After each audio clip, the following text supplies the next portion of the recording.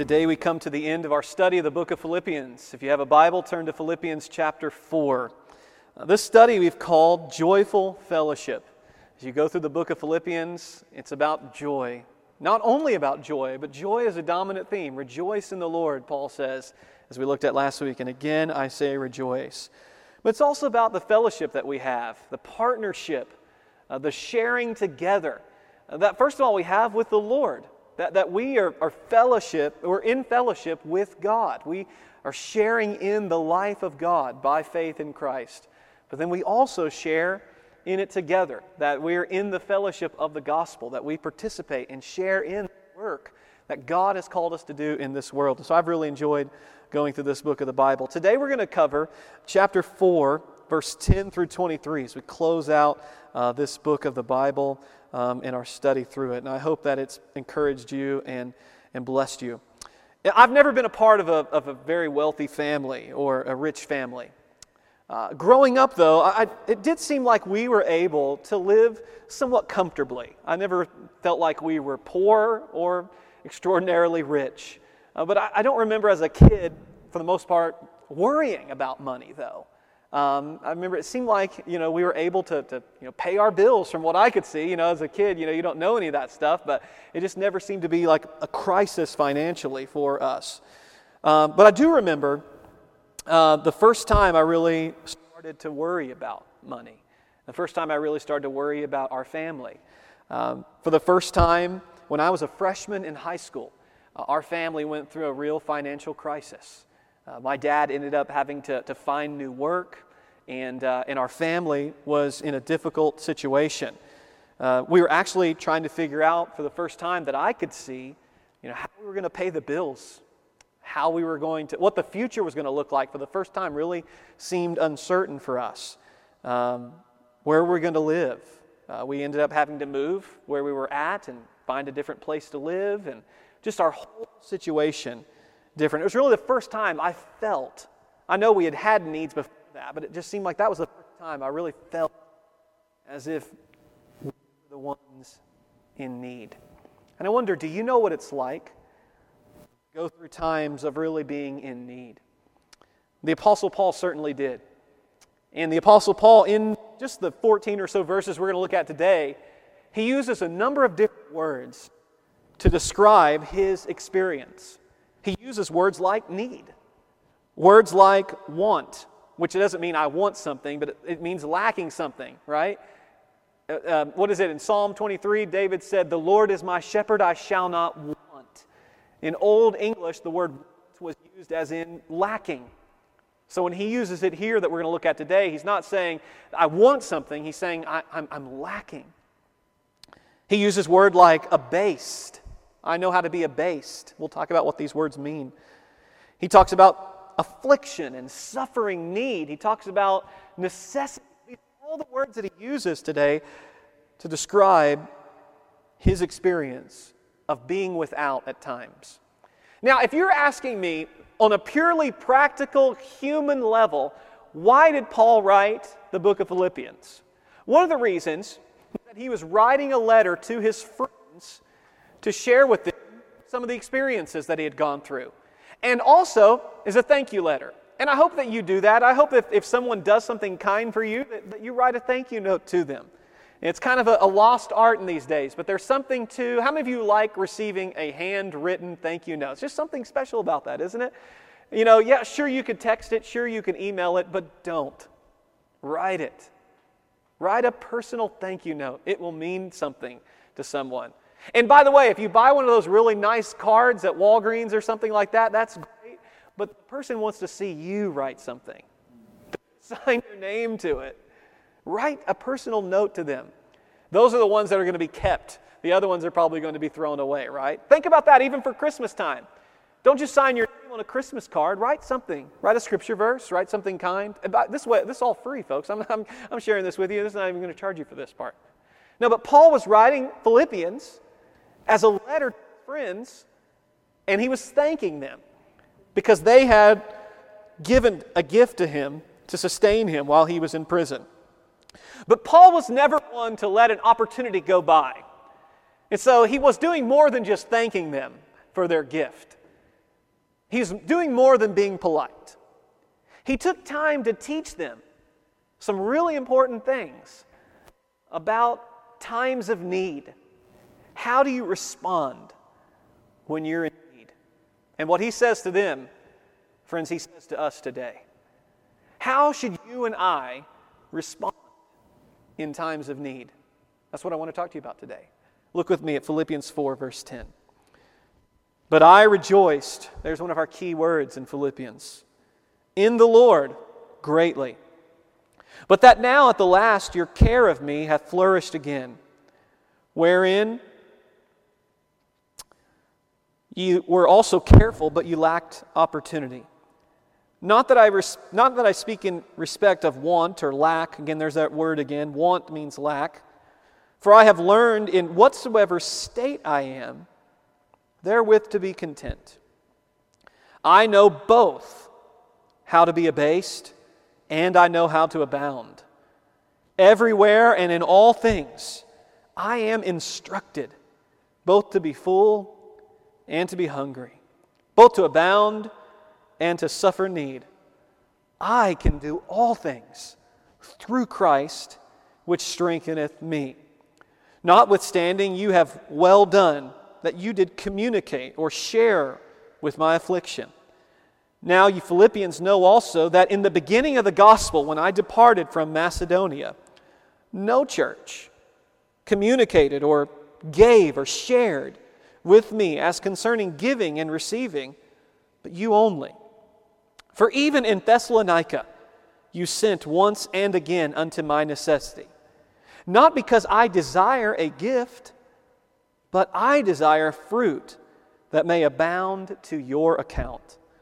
But I have all, and abound, and am full, having received of Epaphroditus the things which were sent from you, an odor of a sweet smell, a sacrifice acceptable, well-pleasing to God.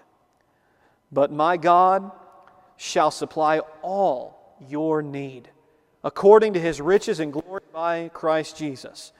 Now unto God and our Father be glory forever and ever. Amen.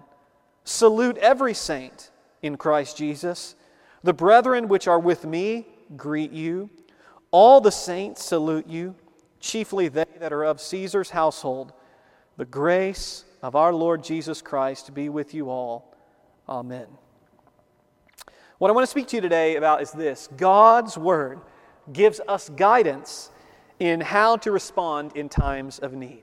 So I want to talk to you about that today. Responding in times of need. And I think there are 5 words that we can find that kind of explain this passage. These 5 words that help us to know how we should respond in times of need. Let's pray together.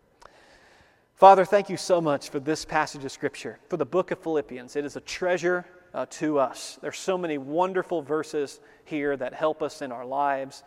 And Lord, as we come to the end of this study through this book, we pray that once again you would speak to our hearts, that you would teach us this truth from your word about need, about responding in times of need. We thank you for this in Jesus' name. Amen. So what guidance does God's word give us how we can respond in times of need? Let me give you those 5 words. The first word is the word peace. And by peace, I'm talking about contentment in every circumstance. You know, last week we looked at what Paul says about the peace of God that passeth all understanding, that can be our experience no matter the circumstances that we face. He says in chapter 4, verse 6, be worried, anxious, careful for nothing, but in everything by prayer and supplication with thanksgiving, let your requests be made known unto God. So in other words, when your mind begins to be anxious or worried or burdened down with cares, you really have 2 options. You can carry those cares yourself and continue burdened down with them, or you can cast them on the Lord by prayer. Let your requests be made known unto God. Now, if you hold on to those cares and burdens, then your stress and anxiety is only going to build. But if you will let your requests be made known unto God, that is, pray about what is burdening your heart, then the peace of God, which passes any way that human beings can explain, it's kind of inexplicable peace, will guard or keep our hearts by Christ Jesus. You know, Paul has talked a lot about peace in this book. In verse 10, we looked at, verse 9, he closed last week's passage out by saying, the God of peace shall be with you. He opens up this book of the Bible, Philippians chapter 1, verse 2, grace unto you and peace from God our Father. So peace kind of pervades over this entire book. And so when we talk about peace, what are we talking about? Well, we're talking about wholeness. We're talking about well-being. We're talking about a tranquility of mind. Now, there's one Bible teacher named Moises Silva, and he says it's an inner sense of contentment that's supplied by God. Think about that. An inner sense, inside sense of contentment that God supplies. Now, what makes this peace so remarkable is that it passes all human understanding. And what also makes it remarkable is that it can be experienced in any circumstances. Where's Paul writing this letter from? A palace? No, he's writing it in prison. And Paul says, I'm rejoicing in the Lord always, whether in a palace, whether in prison. And he goes on to say that this contentment that he experiences, it really is not dependent upon circumstances. Look at verse 11. I've learned in whatsoever state or condition or circumstance that I am therewith to be content. Now, do you know what the word content means? It means to be satisfied. It gives the idea of sufficiency, that I have enough. And Paul says, even when I'm technically lacking of the earthly things that I need, truly I feel content. I'm satisfied. I feel as if, and believe as if, and live as if I really do have enough. And before you go too far with this, I don't think Paul is talking about the power of positive thinking here. I don't think he's trying to trick his mind. Whereas I really am hungry, but I'm going to pretend like I'm not hungry. I think the idea of what he's saying here is that I really trust God so much that I believe in whatever condition God allows me to be in, I have enough. I have all that I need, and I am satisfied. Notice Paul says this is something he's learned. Contentment is learned. It's learned through experience. And he says he's learned contentment when times of humiliating scarcity. That's what the term abased means, or in whatever translation you may be using, it may say low or humbleness. It's the idea that when he is humiliated because he has such a scarcity, he says, I'm content. And he goes on to say, I'm content in times of plenty. Verse 12, he says, I know how to be abased, that is, humiliated with scarcity. I know how to abound, that is, when I have plenty. Everywhere and in all things. Notice this next phrase. Don't miss this phrase. He says, I am instructed. It's a really powerful word here. It's the idea that you've been let into the secret. You know, we sang earlier, come behold the wondrous mystery. In the Bible, a mystery is something that you can't figure out on your own, that God has to initiate you into this mystery. He has to bring you into it. He has to help you to understand it, or you couldn't on your own. And Paul is saying the kind of contentment and peace that I experience, God has let me into the secret. God has initiated me into this mystery. And we'll say more about what that secret is. But for now, he's saying, I, in every circumstance, know what it's like to be at peace. I know what it's like to be satisfied, no matter what my condition is. I hope that you've heard of a lady named Fanny Crosby. She wrote thousands of hymns. And if you've been in church any length of time, you have heard some of her songs. Songs like All the Way My Savior Leads Me. Songs like Blessed Assurance, Jesus is Mine. Songs like To God Be the Glory, Great Things He Had Done. Did you know that when she was an infant, Fanny Crosby became blind?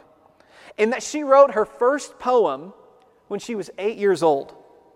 This is what she wrote as an 8-year-old. Listen to these words. Oh, what happy soul am I!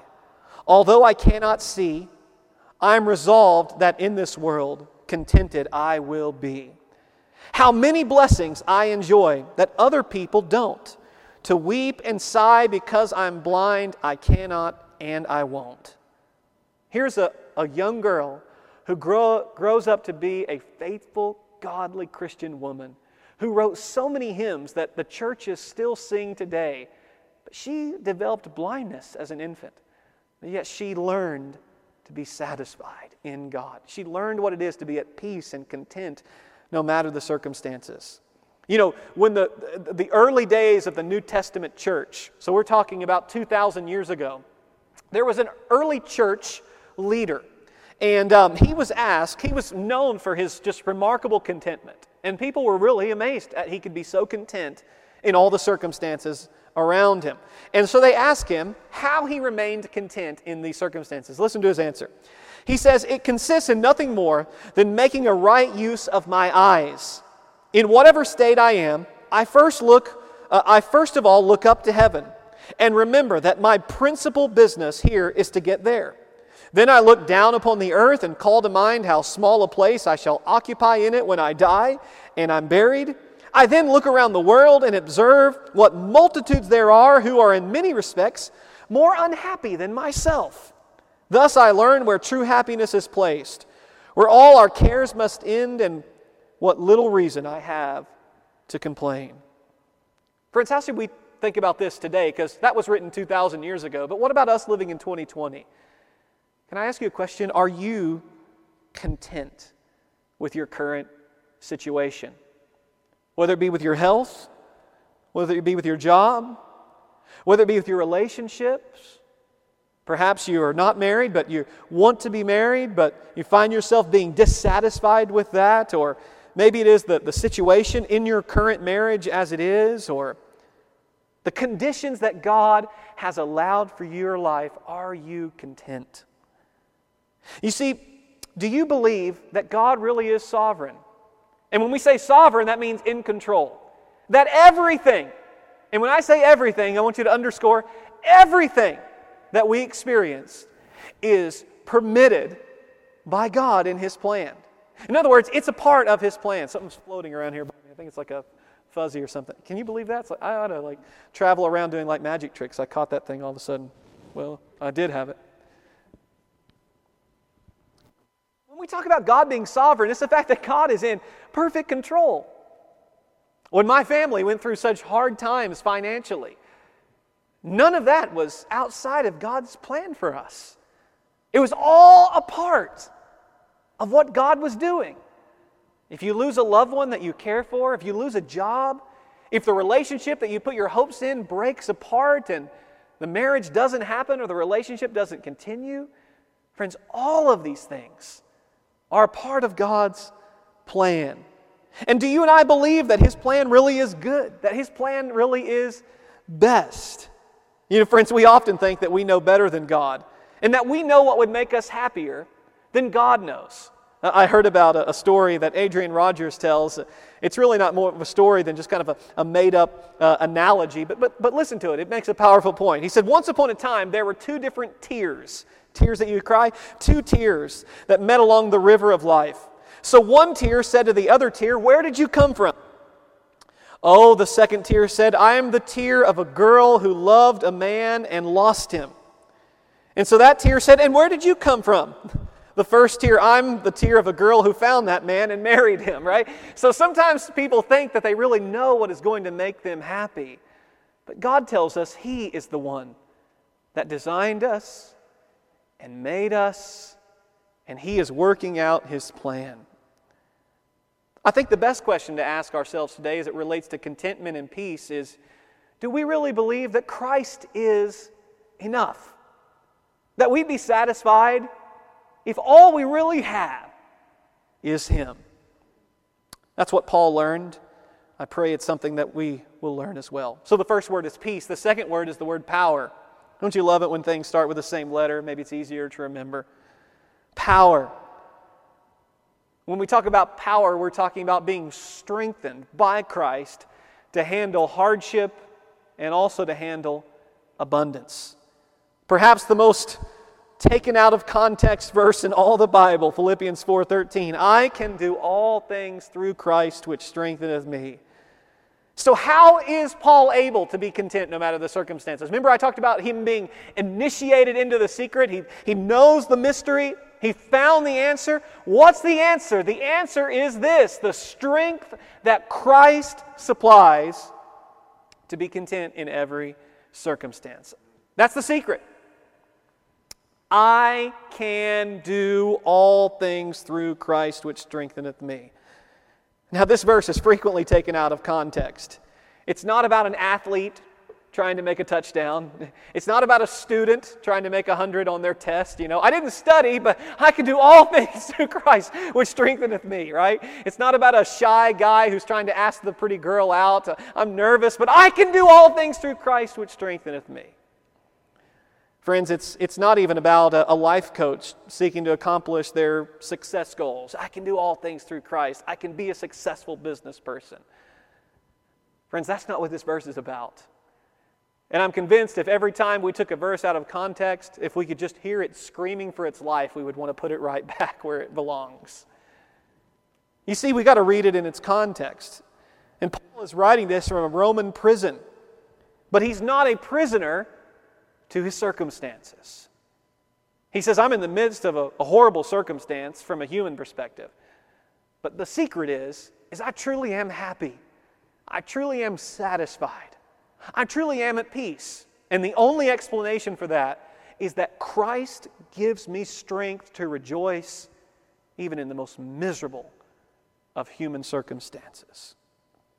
So by Christ's strength, he's joyful, he's content, he's at peace in spite of his circumstances. Now, what Philippians 4:13 does not mean is that when I'm going through a hard time, God is going to bring me out of that hard time so that I'm happy. It's not what it means. It means that in the midst of the hard time, he gives us strength to rejoice and to be content. You see, Paul doesn't find his contentment in material things or in health or in positive circumstances. So he doesn't sink in despair when he doesn't have those things. Because you see, if all of your eggs are in the basket of financial prosperity, of good relationships, nice job, nice house, well, when those things are taken from you, when the basket's overturned, your hopes sink in despair. But Paul's hopes are in Christ. So he could be just as happy with full of food as he could going a week without it. And the only thing that explains that is the power of Christ. I want you to see, though, that Paul says, and it makes sense to us that Paul would need strength to go through hard times, but notice he says both how to be humiliated with scarcity, and also I know by God's strength how to abound. I have Christ's strength to know how to live when I am full, when I have all that I need. This is an amazing thing. Paul says, Christ has given me strength to face hardship and abundance with the same joy and with the same contentment. Imagine that you're standing before a judge and that you've been accused of a crime that you really did not commit, and you're not guilty, and at this point you're the only one who's speaking up on your defense. And imagine that you have other friends or other associates or other people that also know that you're not guilty, but none of them come to the courtroom. None of them stand up to speak on your behalf. You're all alone, there by yourself. In other words, you've been deserted. Did you know that Paul experienced something just like that? He writes about it in 2 Timothy chapter 4, verse 17 and verse 18. And how that could have been such a crushing experience. But Paul reveals the secret for how he endured that situation without going into despair or bitterness. He says in 2 Timothy chapter 4, verse 17 and 18, that the Lord stood with me, he says. I wasn't really alone. God was with me. And then he uses the same word that we just read in Philippians 4:13. He said, God stood with me and strengthened me to do what he has called me to do. And again, as I mentioned earlier, we can see easily why we would need strength and God's enablement to go through hard times. But do we recognize that we need God's strength just as much to go through times of prosperity? In fact, I think a really good case could be made that you and I need God's strength more when we're in good health, when our finances are good, when our families seem to be happy, when the job is well, when everything around us is going well. I think we need God's strength more in those times.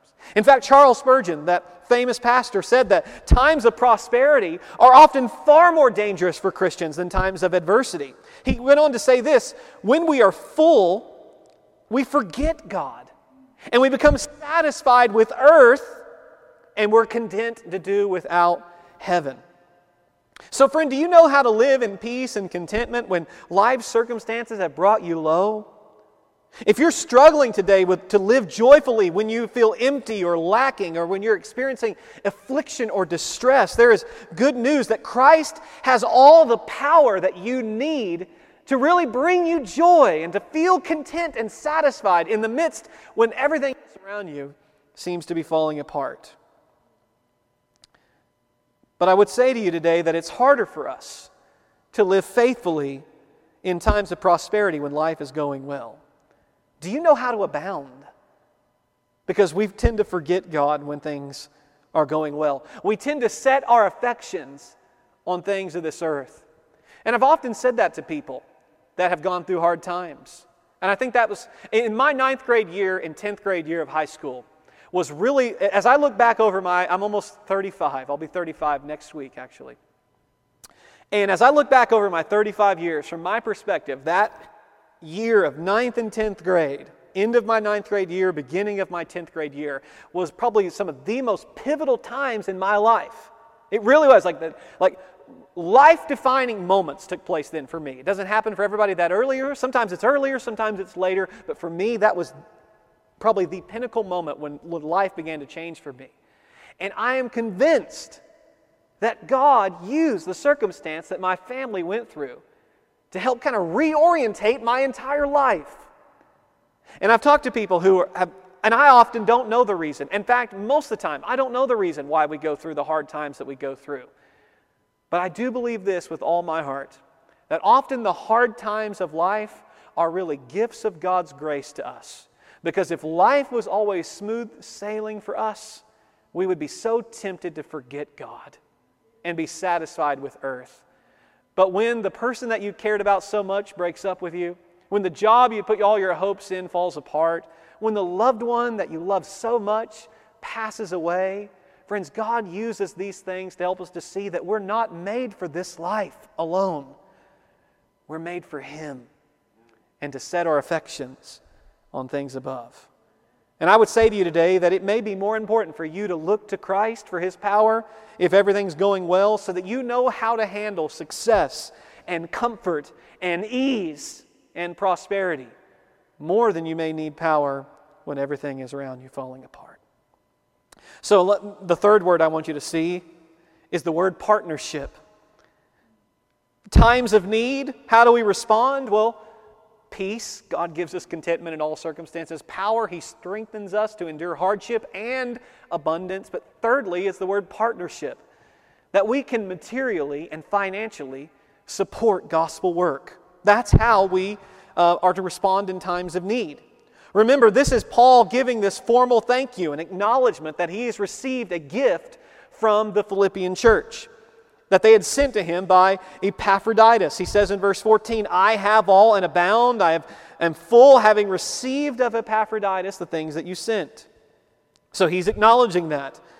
And the Philippians, what they had done, they didn't just send him a care package, but really what they were doing was giving to him to sustain his ministry, to partner with him.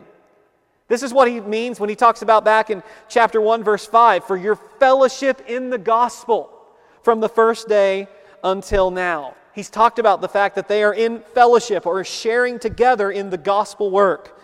In fact, the Philippian church, according to Philippians 4, verse 15,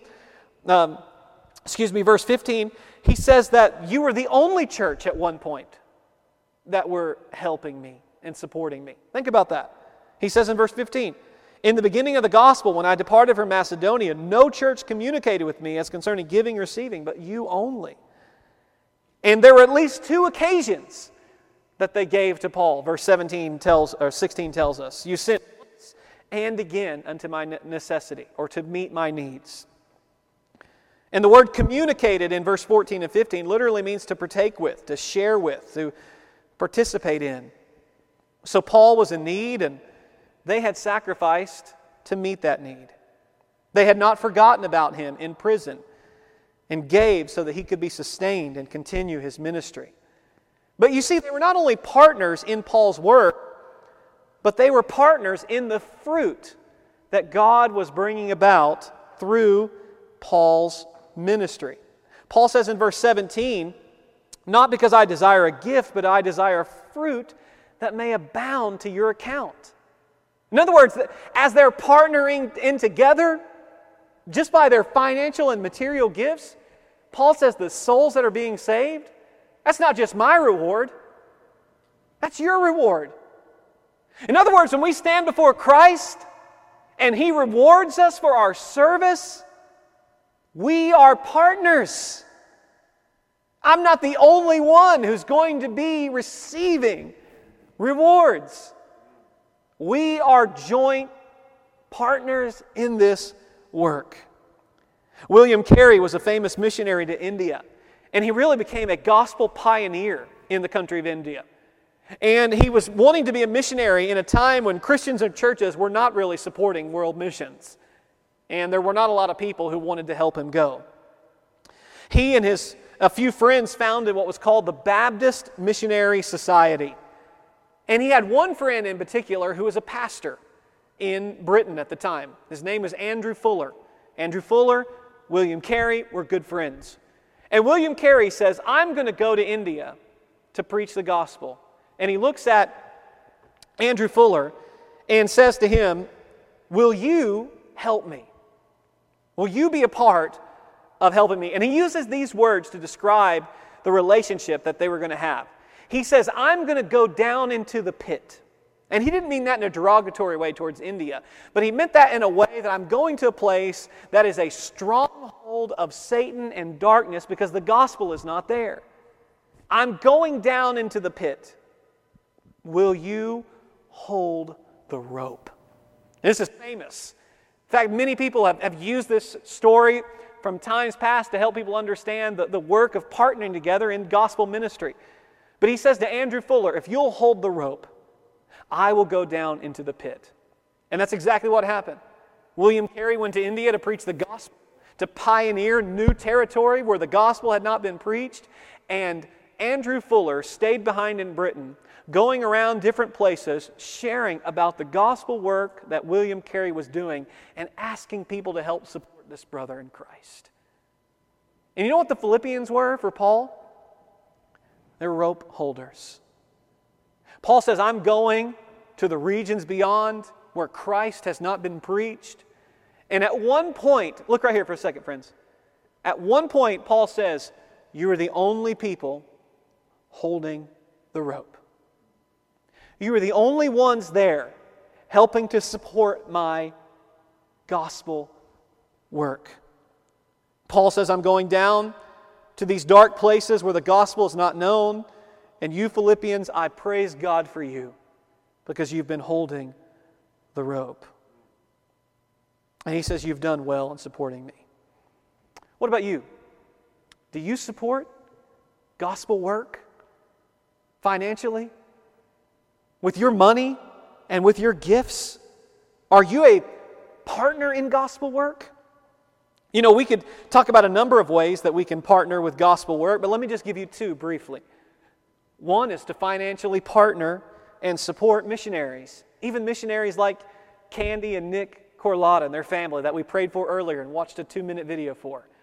You know, if you're not currently, personally, as an individual or as a family, supporting a specific missionary, let me encourage you to find at least one missionary or one missionary couple that you can support.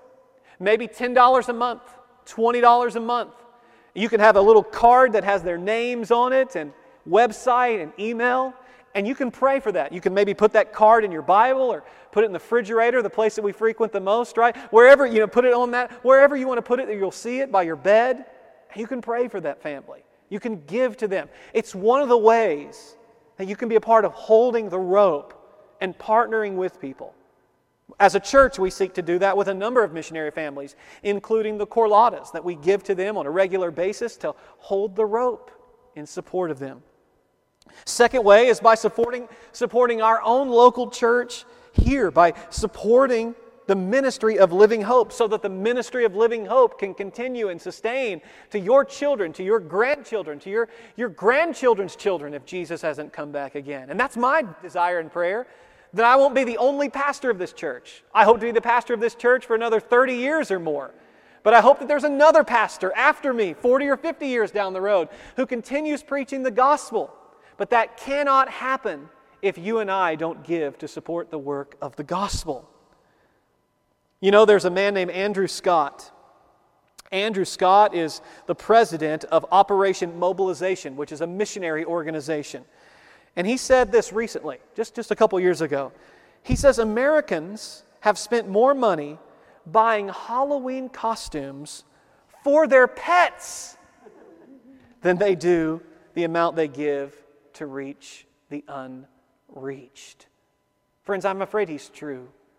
I'm afraid he's accurate. I shudder to think if we were to look at the giving of all of God's people and to see what percentage they actually give to gospel ministry as compared to what they waste on things that truly don't matter. Friends, let me ask you to evaluate the percentage of your income that you give to the Lord's work. We've encouraged people that tithe is a great goal to shoot for, or even beyond that. That say you make $80,000 a year. Could you trust God with $8,000 of it? If you make $40,000 a year, could you trust God with $4,000 of it at least? You say, truth be known, I think the reason we struggle with giving so much is because we have a misunderstanding of the circumstances that we're in. We view ourselves as owners and not as managers. But the Bible says that the earth is the Lord's, and the fullness thereof, and they that dwell therein. Did you know that you're not really an owner of anything? Your bank accounts, your homes, all of those things. You're a steward of those things. You're a manager of them. The real owner is going to call you into account one day with how you have used it. And I want to encourage you to use it well. Use it in that which will last. So Paul says to them, the day we stand before the Lord and give an account, he wants them to experience fruit. That's what Jesus talked about when he says, lay up for yourselves treasures in heaven and not treasures on earth where moth and rust doth corrupt. Friends, look here for just a second. I trust that on the final day, when you and when I stand before the Lord, when we give an account of all of our lives and what we've done for the Lord, I trust that we've not given more to our cell phone bill, or our pet food, our clothing, our vacations, even our eating out at restaurants. I trust that we've not given more to those things than we've given to the work of the gospel. I trust that we don't tip God and then just really invest in the things of this world. Now, it is true that we live in a different time than Paul lived in, and that it's expensive to live, and if you have children, you want to help them go to college, and vehicles aren't free, are they? We know all of these things. But the truth is, friends, if we come to the end of it all, and we've spent so much on those things, and just very little given to the work of the Lord, I think we're going to regret so much. I think we're going to wish we could go back and have a cheaper car or been wiser with our spending so that we could give to what really matters, that which is going to last all throughout eternity. Partnership. The fourth word I want to look at is the word purpose.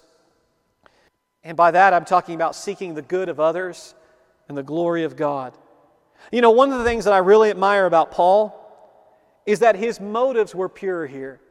And it's so hard for me oftentimes to have pure motives. But he says, look what he says in verse 17. He says, I really don't have an ulterior motive here. I am not writing this to you because I desire you to keep giving gifts to me. But my true desire in wanting you to give is for you. Now, I'm tempted to read that and think, that's not true. I'm tempted to read that. It's almost like the parent who says to their child before they spank them, this hurts me a lot worse than it hurts you. And every kid says, yeah, right. But I think Paul really means what he's saying here. I think Paul really means by the fact that if you don't give to me, God's going to take care of me. I really don't need what you're going to give to me. But I want you to give because I want you to have fruit in this work. I want you to know what it is to participate in reaching people with the gospel. I want you to stand before the Lord and experience the joy of reward in Him. And then he goes on to say that his purpose is not only for them, not himself, but he says his purpose is the glory of God. Verse 18, he says, "This that you've given to me is like an odor of sweet smell, a sacrifice acceptable, well-pleasing to God." Now, when you read that, they didn't send him perfume. So you read that, what was the gift? This sweet smelling, they send him a Bath and Body Works box or something? Is that what he's getting here? Is it just like a candle from Yankee Candle? What is this going on here? What are they giving to Paul? No, he's using some Old Testament terminology. He's saying that what you give to me is this acceptable sacrifice that's being offered to God, and it's like it's ascending up to God, and when He smells this sacrifice, it's pleasing, it's acceptable to Him. I wish I had more time, but let me just really quickly say that Paul took great pains for them to understand that he's not thanking them because he's discontent and wants more. He's not writing to them because he's dependent upon their gift for joy. He doesn't want them to think, look, I was sad, but now that you've given to me, I'm happy. He's not writing to them to say, listen, he didn't want them to think he's unthankful because he is thankful, so he writes to tell them that. But most of all, he wants them to know, I'm not writing this to thank you because I want more from you. It's not like a guilt tactic. Hey, thanks for sending this. Looking forward to the next one. He's not trying to manipulate them. His purpose in all of this is their good and the pleasing of the Lord. This is Old Testament language. You know what the very first thing that Noah did when he got off the ark? When Noah got off the ark, it says he built an altar and he took some of the animals that were appropriate to sacrifice to the Lord, and he sacrificed many of them on that altar. He burned them before the Lord as a sacrifice. And you know what the Bible says in Genesis chapter 8, verse 21? It says that the aroma of that sacrifice ascended up to God, and He was pleased by it. He accepted it. But did you know that not every sacrifice that was made in the Old Testament was actually pleasing to God? In Leviticus chapter 26, verse 31, God says, I will not smell the savor of your sweet odors. Meaning the sacrifices you're giving to me, if they're not done for the glory of my name, if they're not done in obedience to me, if they're done drudgingly, if they're done just to get it over with because you don't want to feel guilty, He says, I'm not going to receive those sacrifices. So as we think about this idea, our primary motive in why we give is not to somehow gain God's favor. When you listen to the prosperity gospel teachers, give money so that you get God on your side. And if you don't give, that's why you're getting sick. If you don't give, that's why you're losing your job. And if you give, God's going to get on your side, and we're going to send you this magic hanky that you can just wave over you and all your problems will go away. Friends, that's not why we give. We don't give so that God is now in our debt. We give for the good of others and for the glory of God. We give so that we'll experience that eternal reward that Paul spoke about here, that fruit abounding to your account. How is your account doing? How's your account doing?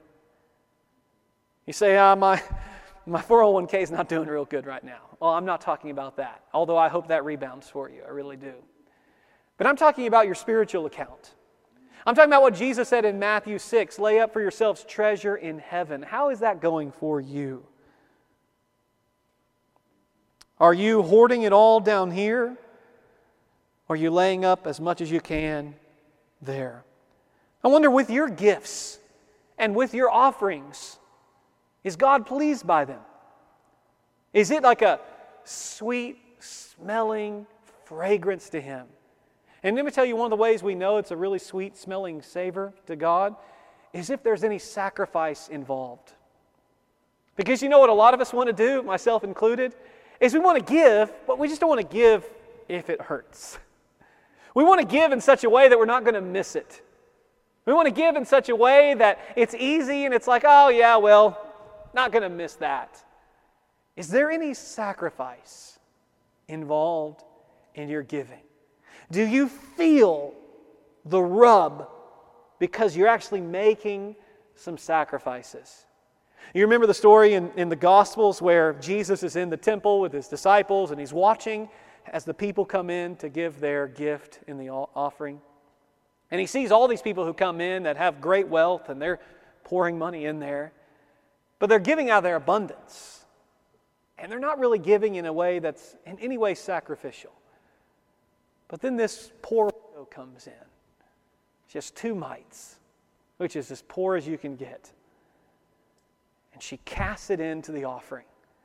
And Jesus said, this woman has put in more than everyone else. Because what she has given is out of her deep poverty. In other words, she's given sacrificially. That, I believe, friends, when we try to give with that kind of sacrifice, that is well-pleasing to the Lord. Now, I'm not saying we should do that in an irresponsible way. I'm not saying that we should just, take everything that we have and just give it all away right away. No, we need to provide for our families. We need to care for our future. But we also need to look for ways that we can push aside things that don't really matter, especially if they're keeping us from actually giving in somewhat of a sacrificial way. Let me give you the last point here. I told you 5 words: peace, power, partnership, purpose. Finally, the word is promise.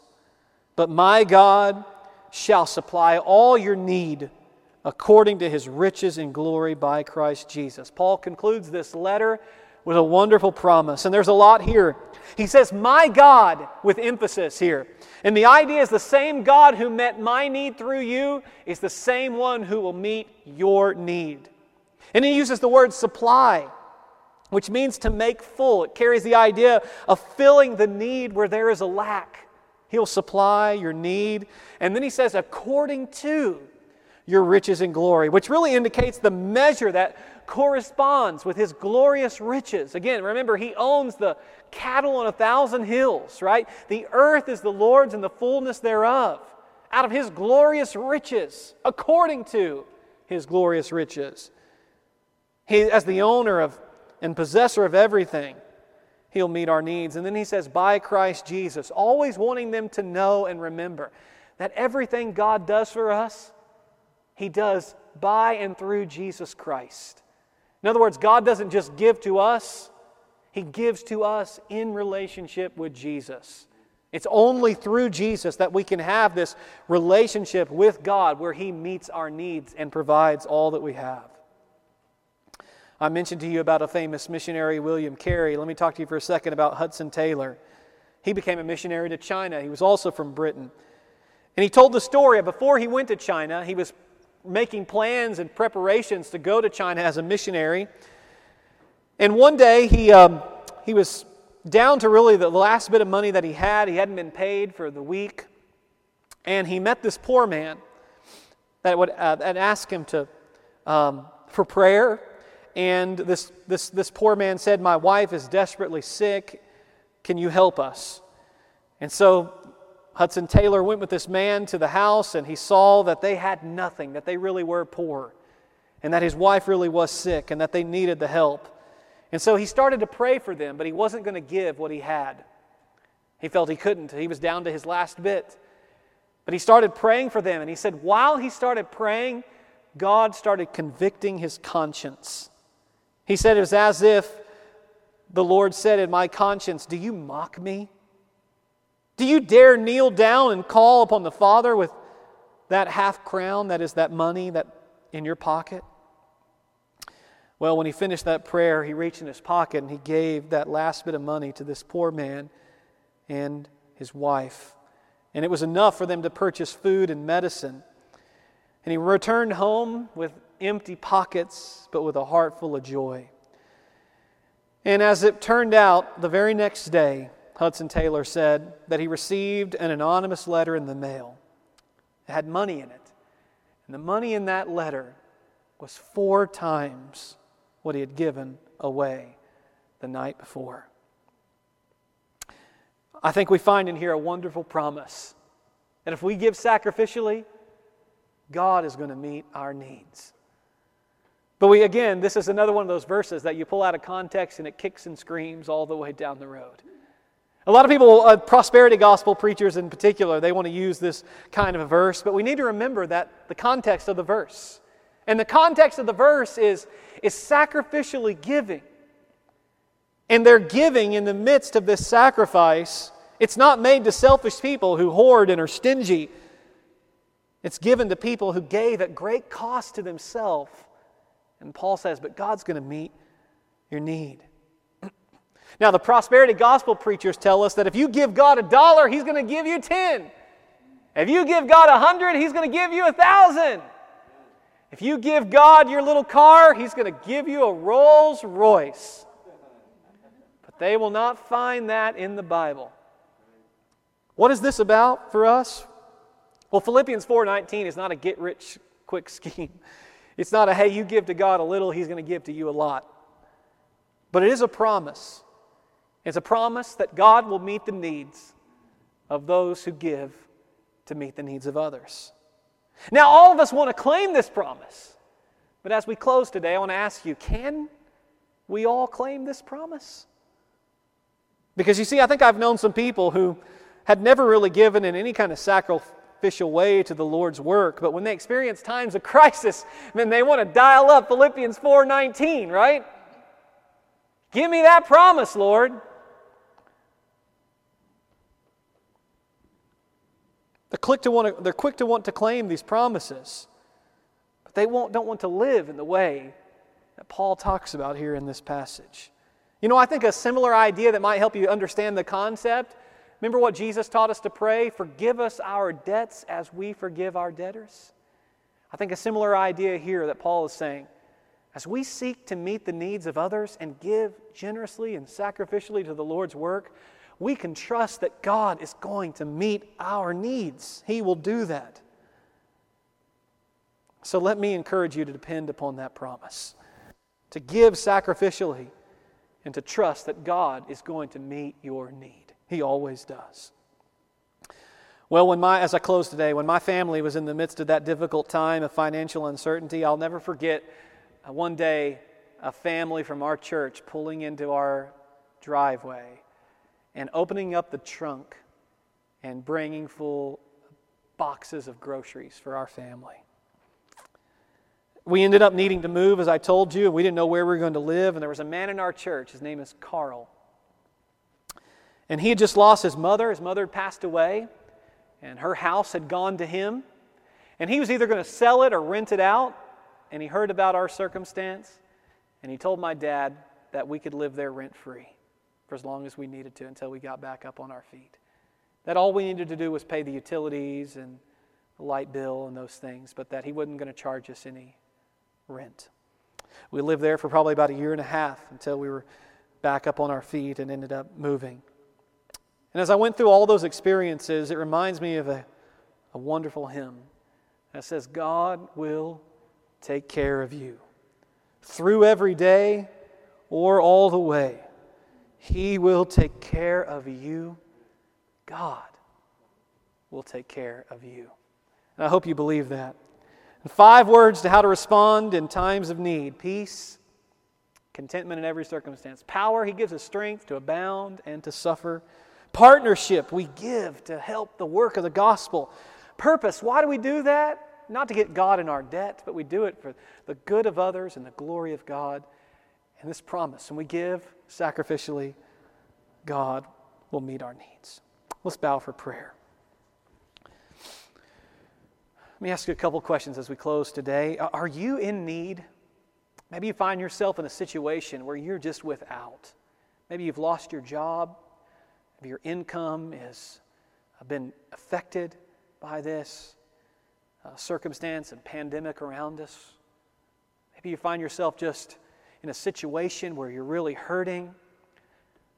Today's scripture today, I hope you found encouragement in it. And I want to encourage you that you can experience comfort and contentment despite your need. That the wonderful, miraculous thing about the Christian experience is that we don't have to have good times to have peace and contentment. You know, the world can experience peace and contentment when everything's going well. The marvel of the Christian life is that we can have, like Paul's experience, contentment and peace in the midst of chaos. You can experience that today. And if you really are in need, I would love for you to reach out to me. And I'd love for our church to be able to help to meet your need. Second thing I want to ask you today is, we need some people like Carl that I talked about. Maybe God has provided for your needs. Maybe He's done that so that you can help meet the needs of others. Are you generous? Are you giving in any kind of sacrificial way? Friend, I want to encourage you to give in a way that meets the needs of others and in which that sacrifice brings glory to God. And then the last thing I want to say is, as we've talked about needs today, I don't want you to misunderstand what I've been saying. Because the greatest need that any person in this room or watching today has is the need to have Jesus Christ as Lord and Savior. There is no greater need than the need of forgiveness of our sin. The greatest need we have is the need of being released from the penalty and judgment of our sin. And that only comes through faith in Jesus Christ. If you're watching today online, or if you're here in this place, and you've not trusted in Jesus Christ, I hope you understand that your greatest need is not money, it's not a spouse, it's not a better job, it's not any of those things that you might be tempted to fill in the blank with. The greatest need that you have is that you have the wrath of God against you because of your sin. The greatest need that you have is the fact that if you died today, you would spend eternity separate from Christ, bearing God's wrath for all eternity.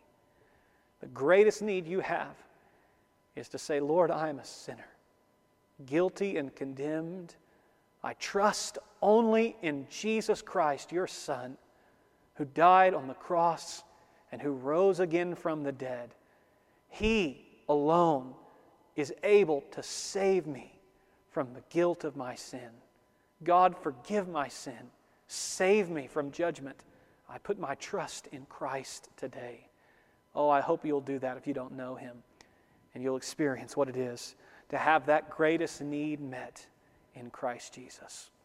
Father, thank you for our time together today. We bless you in Jesus' name. Amen.